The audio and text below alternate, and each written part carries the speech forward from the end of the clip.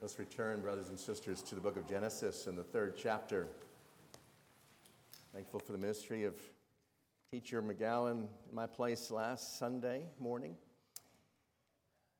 It's so good to be back with you and look forward to returning to this very momentous moment.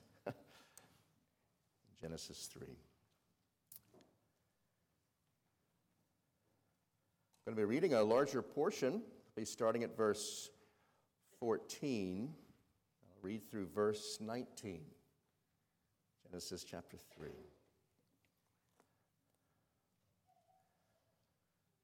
This is the word of God. The Lord God said to the serpent, "Because you have done this, cursed are you above all livestock and above all beasts of the field. On your belly you shall go, and dust you shall eat all the days of your life. I will put enmity between you and the woman, and between your offspring and her offspring.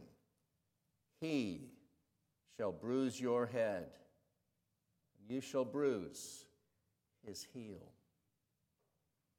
To the woman he said, "I will surely multiply your pain in childbearing. In pain you shall bring forth children. Your desire shall be contrary to your husband, but he shall rule over you." To Adam he said, "Because you have listened to the voice of your wife and have eaten of the tree of which I commanded you, you shall not eat of it. Cursed is the ground because of you. In pain you shall eat of it all the days of your life. Thorns and thistles it shall bring forth for you. You shall eat the plants of the field. By the sweat of your face you shall eat bread, till you return to the ground. Out of it you were taken. You are dust, and to dust you shall return." Again, this is the word of God. Amen. Seek the face of God and assistance on his word preached. Father, as we return, we're eager to know more of what you are like. What we might expect of you in our own day, in our own relationship with you. What's revealed here in this critical moment. And so, as we always do, we ask for more of your Spirit, even you've given thus far in our worship. For the preacher, may he be anointed by that Spirit. For the hearers, may they have their hearts opened and warmed and drawn to you by your own voice. We pray this in Jesus' name. Amen. We really did leave our story at a very dramatic moment, brothers and sisters. A dramatic moment, certainly for our first parents, Adam and Eve. They're standing guilty before God in light of their most flagrant disobedience. They've offered their feeble and blame-shifting excuses for what they've done, but they've only compounded their guilt by their impenitence. And as we left them, they're waiting to hear what God will say. They're waiting as well to see what God will do. Now, the Creator, for his part, had entered the garden with questions first. As we saw, there are questions that expressed his sadness, what they've done. Where are you?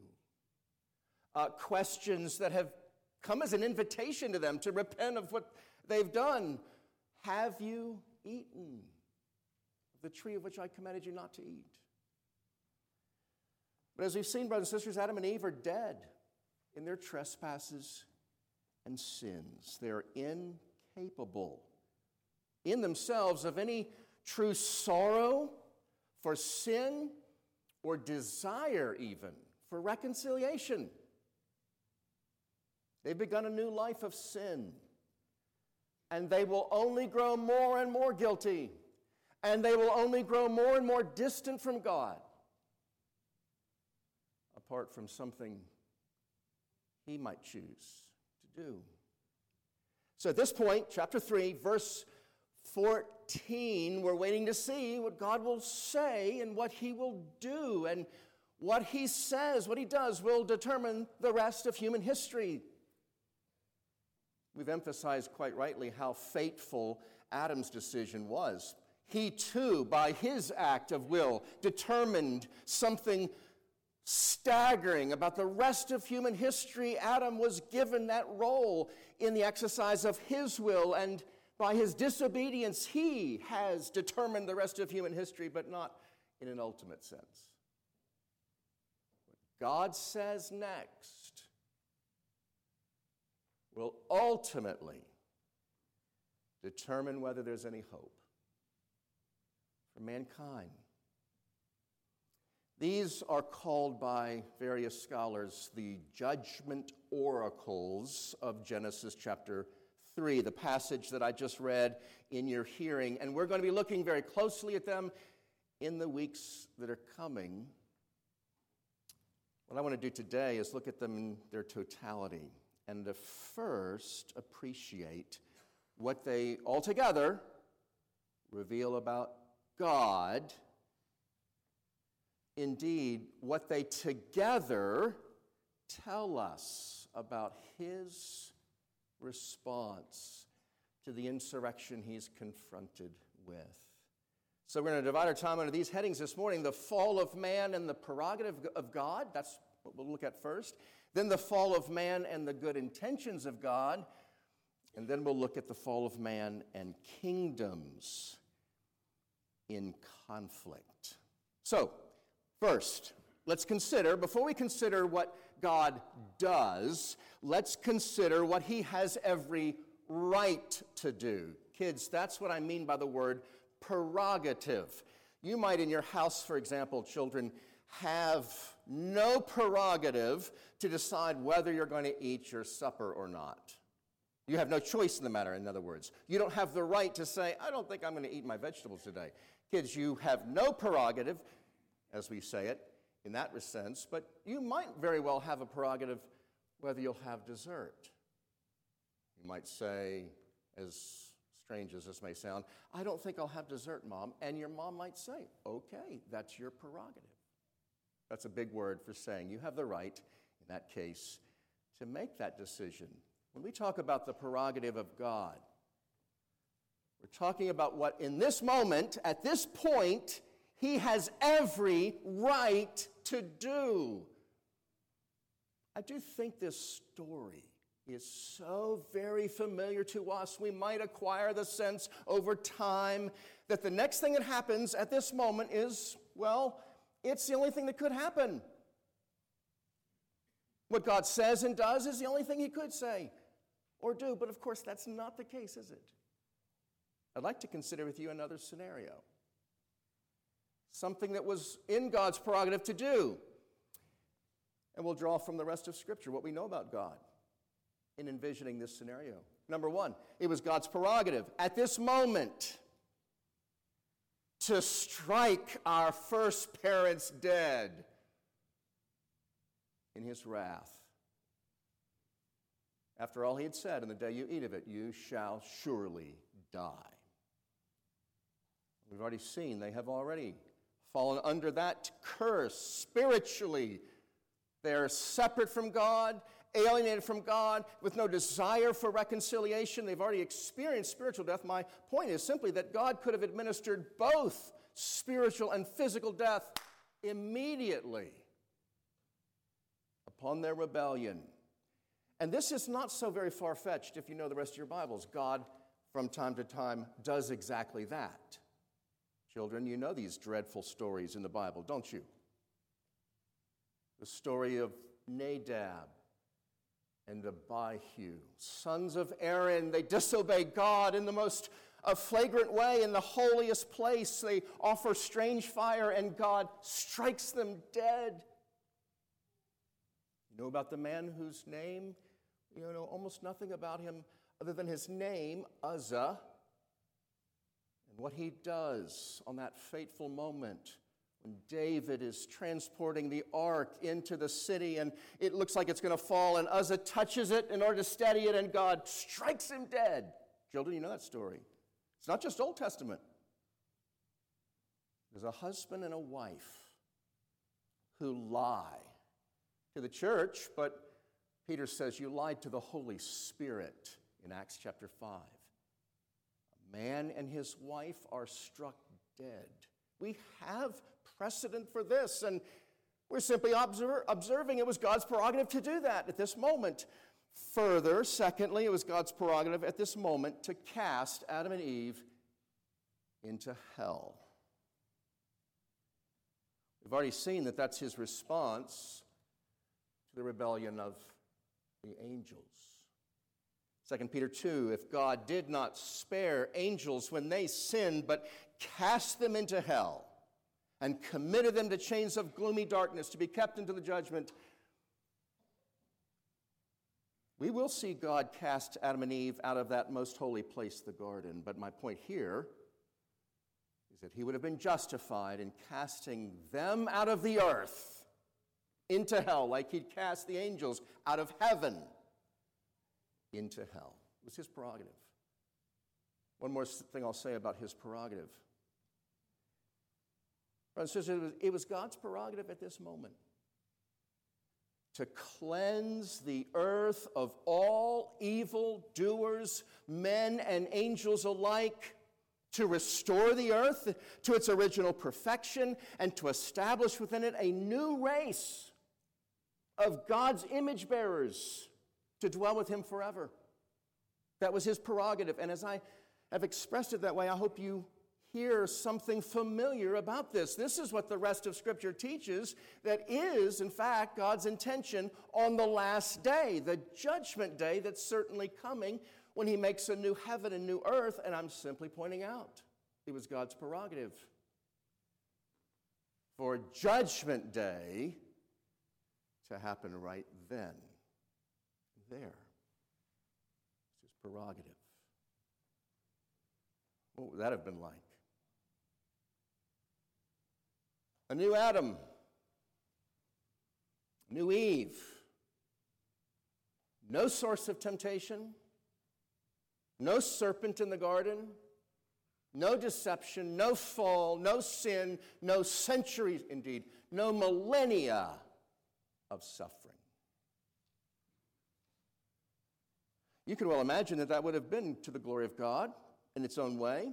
He would have been certainly putting on display his holiness, his utter aversion to all that's evil, if within moments of that rebellion of Adam and Eve, he had cast out of his perfect world all causes of wickedness. It would have put on display his power, to be sure, dealing so swiftly and mightily with his opponents.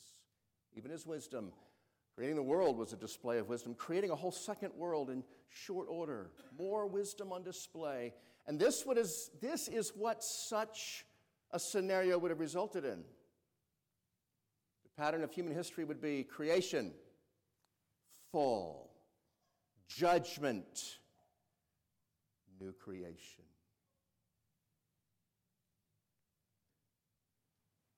Maybe you're thinking, what is so edifying about this thought experiment? Why are we even doing this? It's not what actually happens. It's all hypothetical, so what's the use? Listen, please.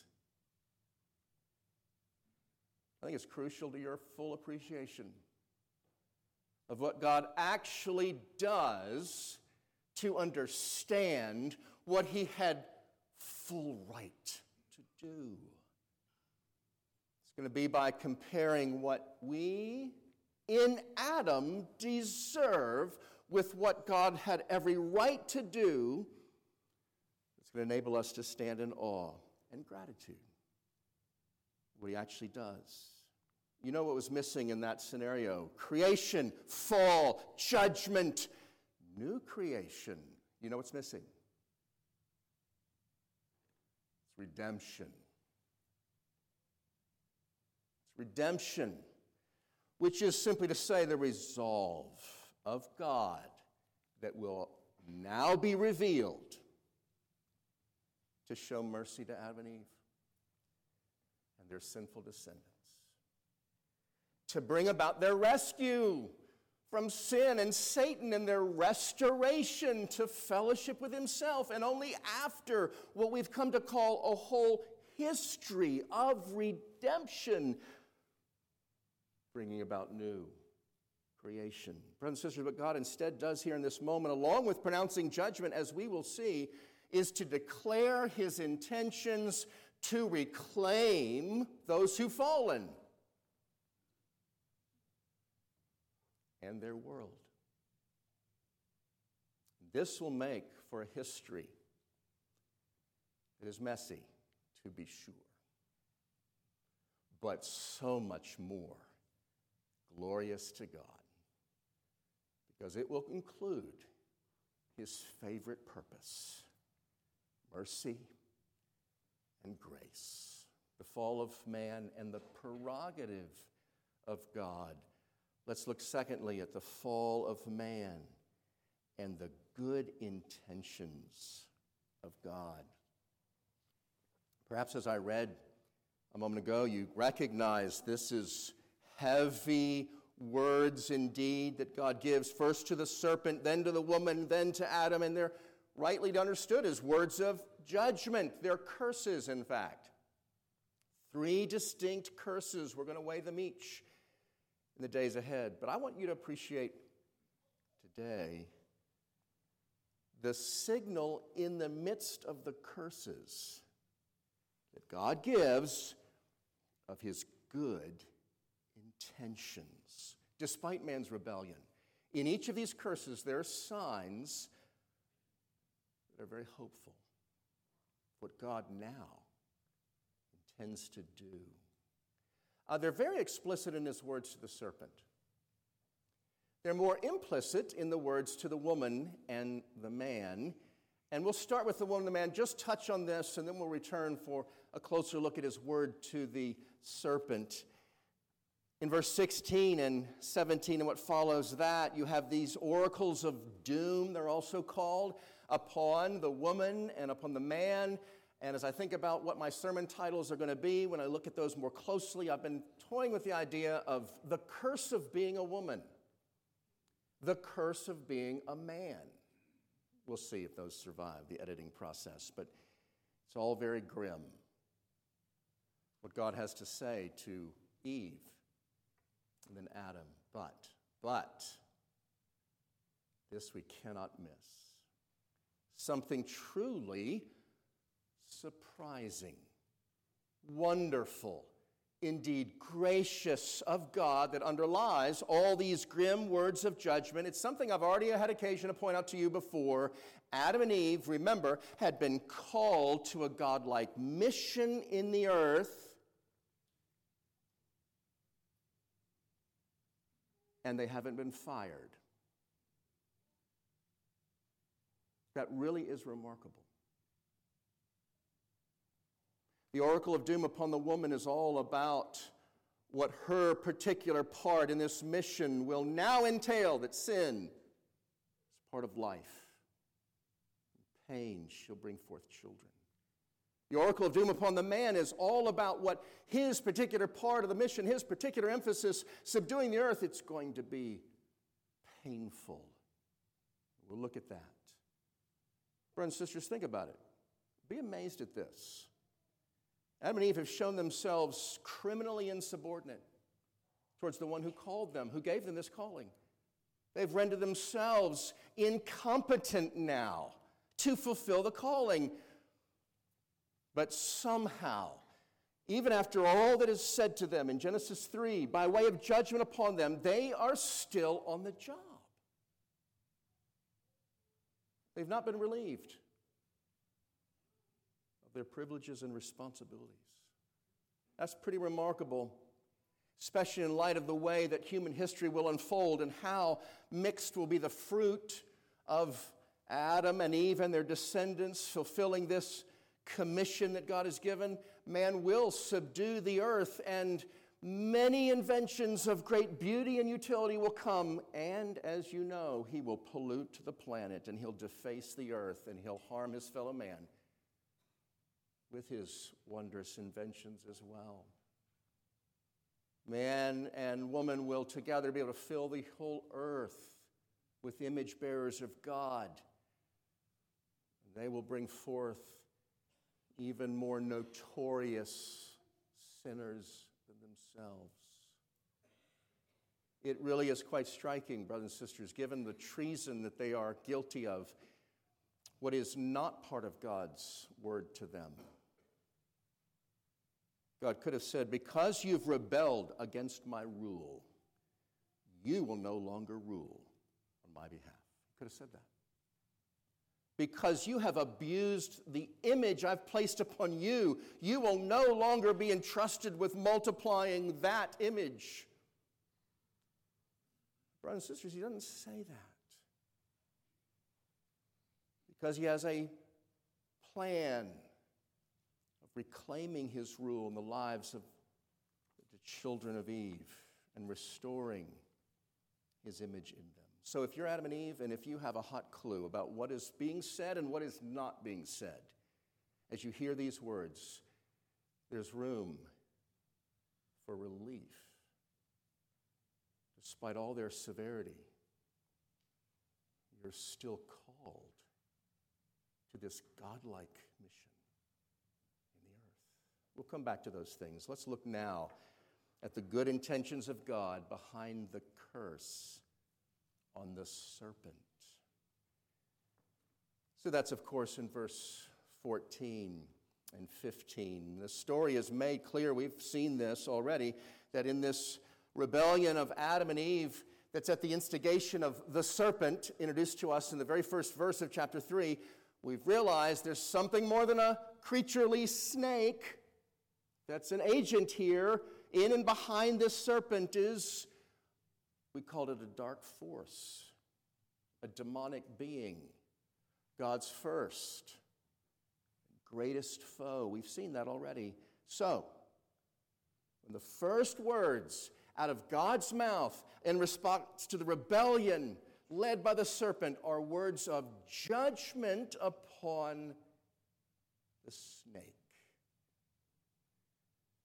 there's reason for some hope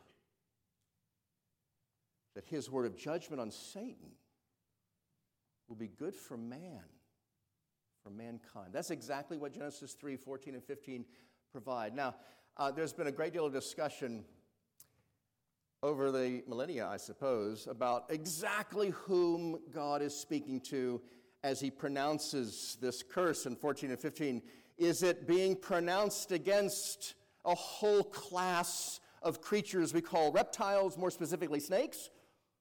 Or is it the demonic being that is being addressed? And of course the answer is both. Both. So you see in verse 14 in particular, there's a curse pronounced against the creature that we know to this day of, snakes, because you've done this, he says. Cursed are you above all livestock and above all beasts of the field. On your belly you shall go, and dust you shall eat all the days of your life. As he compares the serpent with the livestock and all the beasts of the field, it makes it very clear that snakes are being singled out here. The effect of this judgment is something we see to this day. Kids, snakes slither. That's how they get around, right? They slither. They don't have a way, we could say, of holding themselves up from the ground, do they? It's not the way snakes are. So as a consequence, whatever filth is there on the ground, that's what they have to slide through. They live their lives that way. In the dust of the earth, they are below all the other creatures of the field. And we actually have expressions like that, don't we? Lower than a snake's belly. One of our expressions, I think, in the South. That's pretty low. Questions arise, of course. One of them is, If slithering on the ground is a result of the curse, then what was this original snake like? We've already touched on this. Kids, we're just left to our imagination on this. So you kids you're just as much an authority in the answer to this as the rest of us. The Bible doesn't tell us. Some have supposed that God originally created the snake with legs, so it crawled like other creatures. Some, interestingly, have said the snake may well have been able to fly. The serpent once had wings. So when God brings him down into the dust, it really is quite a degradation. There's even the thought by others that this serpent in the garden was first a dragon. That when John in Revelation speaks of that great dragon, Satan, he's referring to what he once looked like, a magnificent creature, able to fly and all the rest, and God humbles him to the dust. This is interesting, and it's all speculation. We don't know. Another question that arises is, if the serpent in the garden was just an instrument of Satan, why would the serpent fall under God's curse? You can see that because you know that beasts of the earth don't have souls as men do. They don't have wills. They can't be in conscious rebellion against God. So why would a dumb snake be punished by God? Some, in grappling with that, they compare the law of Moses, which stipulated that even the ox that gores a man must be put to death, and his owner must suffer consequences as well. God's simply expressing his antipathy here, both to Satan and to Satan's chosen instrument. I think that's fair to say, indeed. This is the real thing to note. God curses this particular part of the animal kingdom. He's making a symbol out of snakes. It's a sign of his lasting curse on Satan in the form that snakes will take. There'll be a sign of Satan's activity in all its subtlety and all of its slyness, and the fate of snakes to crawl on their belly and eat dust will be God's sign of the fate of his archenemy, Satan. This will perhaps occur to you the next time you see a snake. And most of you, having a most rational and normal revulsion at the sight, you'll be reminded that that is something built into our world that's pointing to something much bigger. God has that kind of revulsion, and we are rightly to have that fear and revulsion and even a violent response to the great foe of our souls, Satan. That's a curse pronounced on the creature, but this verse 15 makes clear there's a curse pronounced on the demonic being that's making use of the serpent. Verse 15, I will put enmity between you and the woman, between your offspring and her offspring. He shall bruise your head, and you shall bruise his heel. Folks, those words are so very significant. They're going to get their own sermon and their own Sunday. But just notice this much for now. God's curse is directed now at something more than a mere physical reptilian creature. He speaks, you see it in verse 15, of the serpent having an ongoing enmity with the woman. That word is used in other places of a murderous desire. There's to be enmity between, he's attributing something of a rational hatred now to this serpent. He speaks of the serpent and the woman both as having offspring. They will, in their offspring, carry on this hostility for generations to come.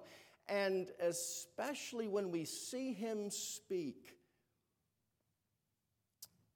in the words, "He shall bruise your head, and you shall bruise his heel." It's quite clear he's looking past the actual snake in the garden. When God says at that moment, "You," he's talking to the devil. That first rebel against his rule, the one who incited rebellion against God among his holy angels, the one who's now seduced the woman and through her the man, so that they've joined his insurrection. He's talking not to a snake, or even about snakes in general. He's talking to his arch enemy, Satan. Brothers and sisters, in this little word, God is foretelling the whole history of men and angels. Follow me. Satan will have offspring in the earth. They are those that he will successfully seduce and take captive among men. In our Lord's words, they will have Satan as their father. That's how Jesus spoke. The woman, too, will have offspring in the earth, those who hate the devil and oppose him, and they will come to be known also as the children of God. And the enmity, the hostility between them will bring suffering to both. But for the children of Eve, it'll be like the man who's suffering the strike of a snake on his heel. For Satan, his fate will be to have his head crushed, the seed of the woman. What we're doing this morning, in this glorious moment of God's word to the serpent, is to see how his good intentions are revealed towards man. So, brothers and sisters, this enmity that God is speaking of, that he'll place between the two, it's for the good of Eve's offspring. Even the serpent had struck up a friendship, you might say, a partnership in crime, you might say. If that is left alone, that fellowship in sin will lead to the damnation of all of Eve's children. But God's not going to leave it alone. This is his first word of judgment upon the serpent. It's his plan that he's going to break that alliance. He's going to disrupt that partnership. He will put in the place of that friendship enmity. He'll make Eve's children the enemies of Satan, the enemy of God's enemy, become God's friends. Here's how you might want to think of what God says to the serpent in Genesis 3:15. He's saying to his enemy, "You can't have her. You've seduced her, but I will win her back. You've gained her allegiance. I'm about to undo that allegiance. Oh, you've become chummy with the mother of all mankind, hoping the same for her children, but I'm about to make her and her children your doom." Satan is essentially the creator of heaven and earth, being told, this is war. I will fight for the woman and for her children. I will turn them against you, even as you have turned them against me. And one day I will make them the means by which you are crushed and destroyed. And don't forget, as he says, all of this to Satan. Adam and Eve are listening in. He says it in their hearing. They're hearing the word, first word of hope for themselves. We're not told by God's word when the Lord opened their hearts, gave them the gift of faith, hope in God, and his goodness. But I like to think I like to think he did that right here, when they're first hearing a glimmer of gospel. He curses his enemy. Fall of man and the prerogative of God. The fall of man and the good intentions of God. And let's conclude by looking at the fall of man and the kingdoms in conflict. So you know that Genesis 3:15 is called the first gospel, the proto-evangelium. It's the first place that there's anything of God declaring his intentions to redeem mankind, and we should not overlook this fact. God declares his intentions towards redemption in the midst of a declaration of war against his enemy. So redemption is going to come by means of what's been called the commencement of hostilities. So from this moment forward, brothers and sisters, by God's ordaining, there will be two kingdoms at war over planet Earth and mankind. It's the holy war that the rest of the Bible is all about. Two things you need to reckon with. This moment we're looking at in Genesis 3. Number one, you need to reckon with the fact that with the fall of man, Satan became the ruler of this world. That's not my words. That's the words of, for example, our Lord Jesus himself. In John's Gospel, we find him speaking of Satan as the ruler of this world. In Matthew's Gospel, he speaks of Satan's kingdom. The Apostle Paul takes his cue from Jesus, and he speaks of the God of this age. 2 Corinthians 4, he refers to him as the prince of the power of the air. John, the Apostle John, has the most sobering things to say about Satan's kingdom in the earth. He speaks of he who is in the world. He says in 1 John 5, we know we are from God, and the whole world lies in the power of the evil one. In Revelation 2, he speaks of Satan having a throne here on earth. Brothers and sisters, that's what's happening at this moment in Genesis 3. And that doesn't mean for a moment that God was somehow unseated from his throne in heaven, by which he rules over the earth. It's never a moment in which God loses his sovereign control over everything that happens on planet Earth. Indeed, I have found myself enjoying the picture we have of God walking into the garden, being the one who is in complete control and declares the future. Nothing here has taken him by surprise, but theologians speak of his permissive will. It's part of his will of permission that a new kingdom will rise that's a rival to his own. The fall of man and the rise of Satan to the throne of the kingdom of this world is part of his plan. It takes place here. You reckon with that, and then, brothers and sisters, rejoice at this. Genesis 3:15 makes very clear, since the fall of man, God's kingdom and Satan's kingdom will be at war, and God will have the victory. So the fact that God is fighting for us is good news. The fact that God will win this fight is even better news. And in Genesis 3:15, God's foretelling not just a great war that's going to be waged throughout human history, he's also declaring the final outcome of that war. Satan will be crushed.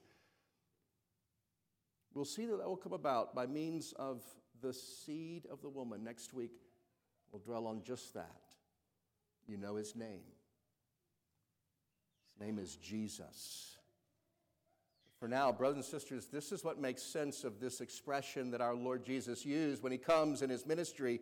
This expression, the gospel of the kingdom.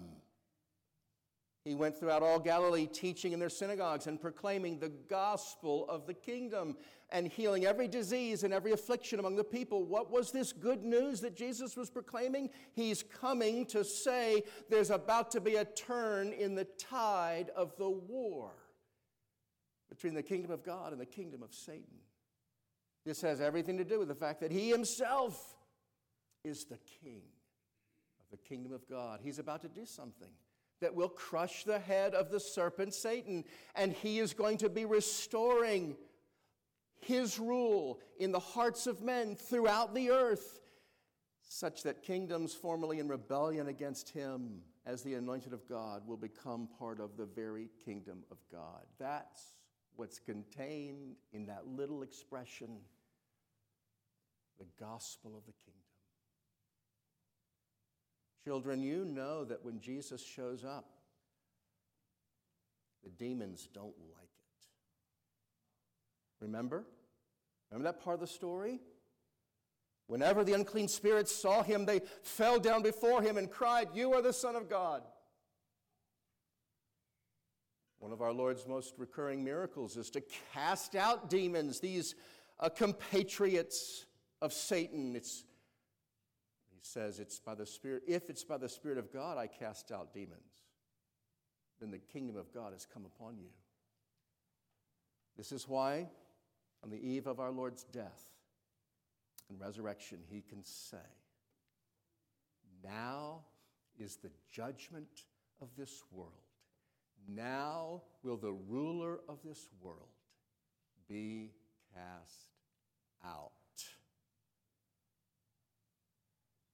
He's speaking of the fulfillment of Genesis 3:15. There in his day, kingdoms in conflict, leading to a great victory for God over all his enemies. So there's a lot revealed in this moment. I hope I've shown you how significant a moment this is. Transitioning from verse 13 to verse 14 is such a significant moment. What will God say and do in this fateful moment when his servants stand guilty of rebellion, when his archenemy is gloating over his victory? Will he, as the Creator in holy wrath and all justice, annihilate all that he has made? Will he start fresh with a new heavens and new earth? Will he simply abandon the world and its residents to this new knowledge of evil that they have chosen? Will he, in the words of our catechism, leave all mankind in a state of sin, misery? We leave them captive to their new cruel lord, Satan. Well, folks, that's apparently not the character of our God, for which we will be eternally grateful. What he actually says to the evil one who sought to rob him of all his creatures and all his creation, you know what he says? In a word, he says to his enemy, mine. What does he do in response to that insurrection, that hostage taking? He says, this is war. It's a dreadful moment. It's a thrilling moment in the history of the kingdom of God. Our God, King of heaven and earth, becomes a warrior king in this moment. There's something glorious about God's founding of his kingdom on earth in Genesis 1 and 2. Something glorious.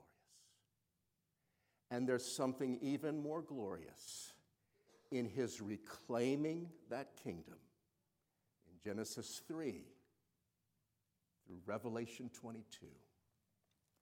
He does so on the field Amen. Let's pray together.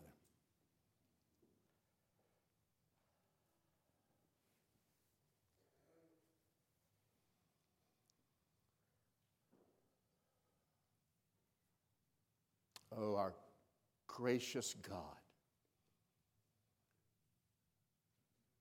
we take comfort in your fury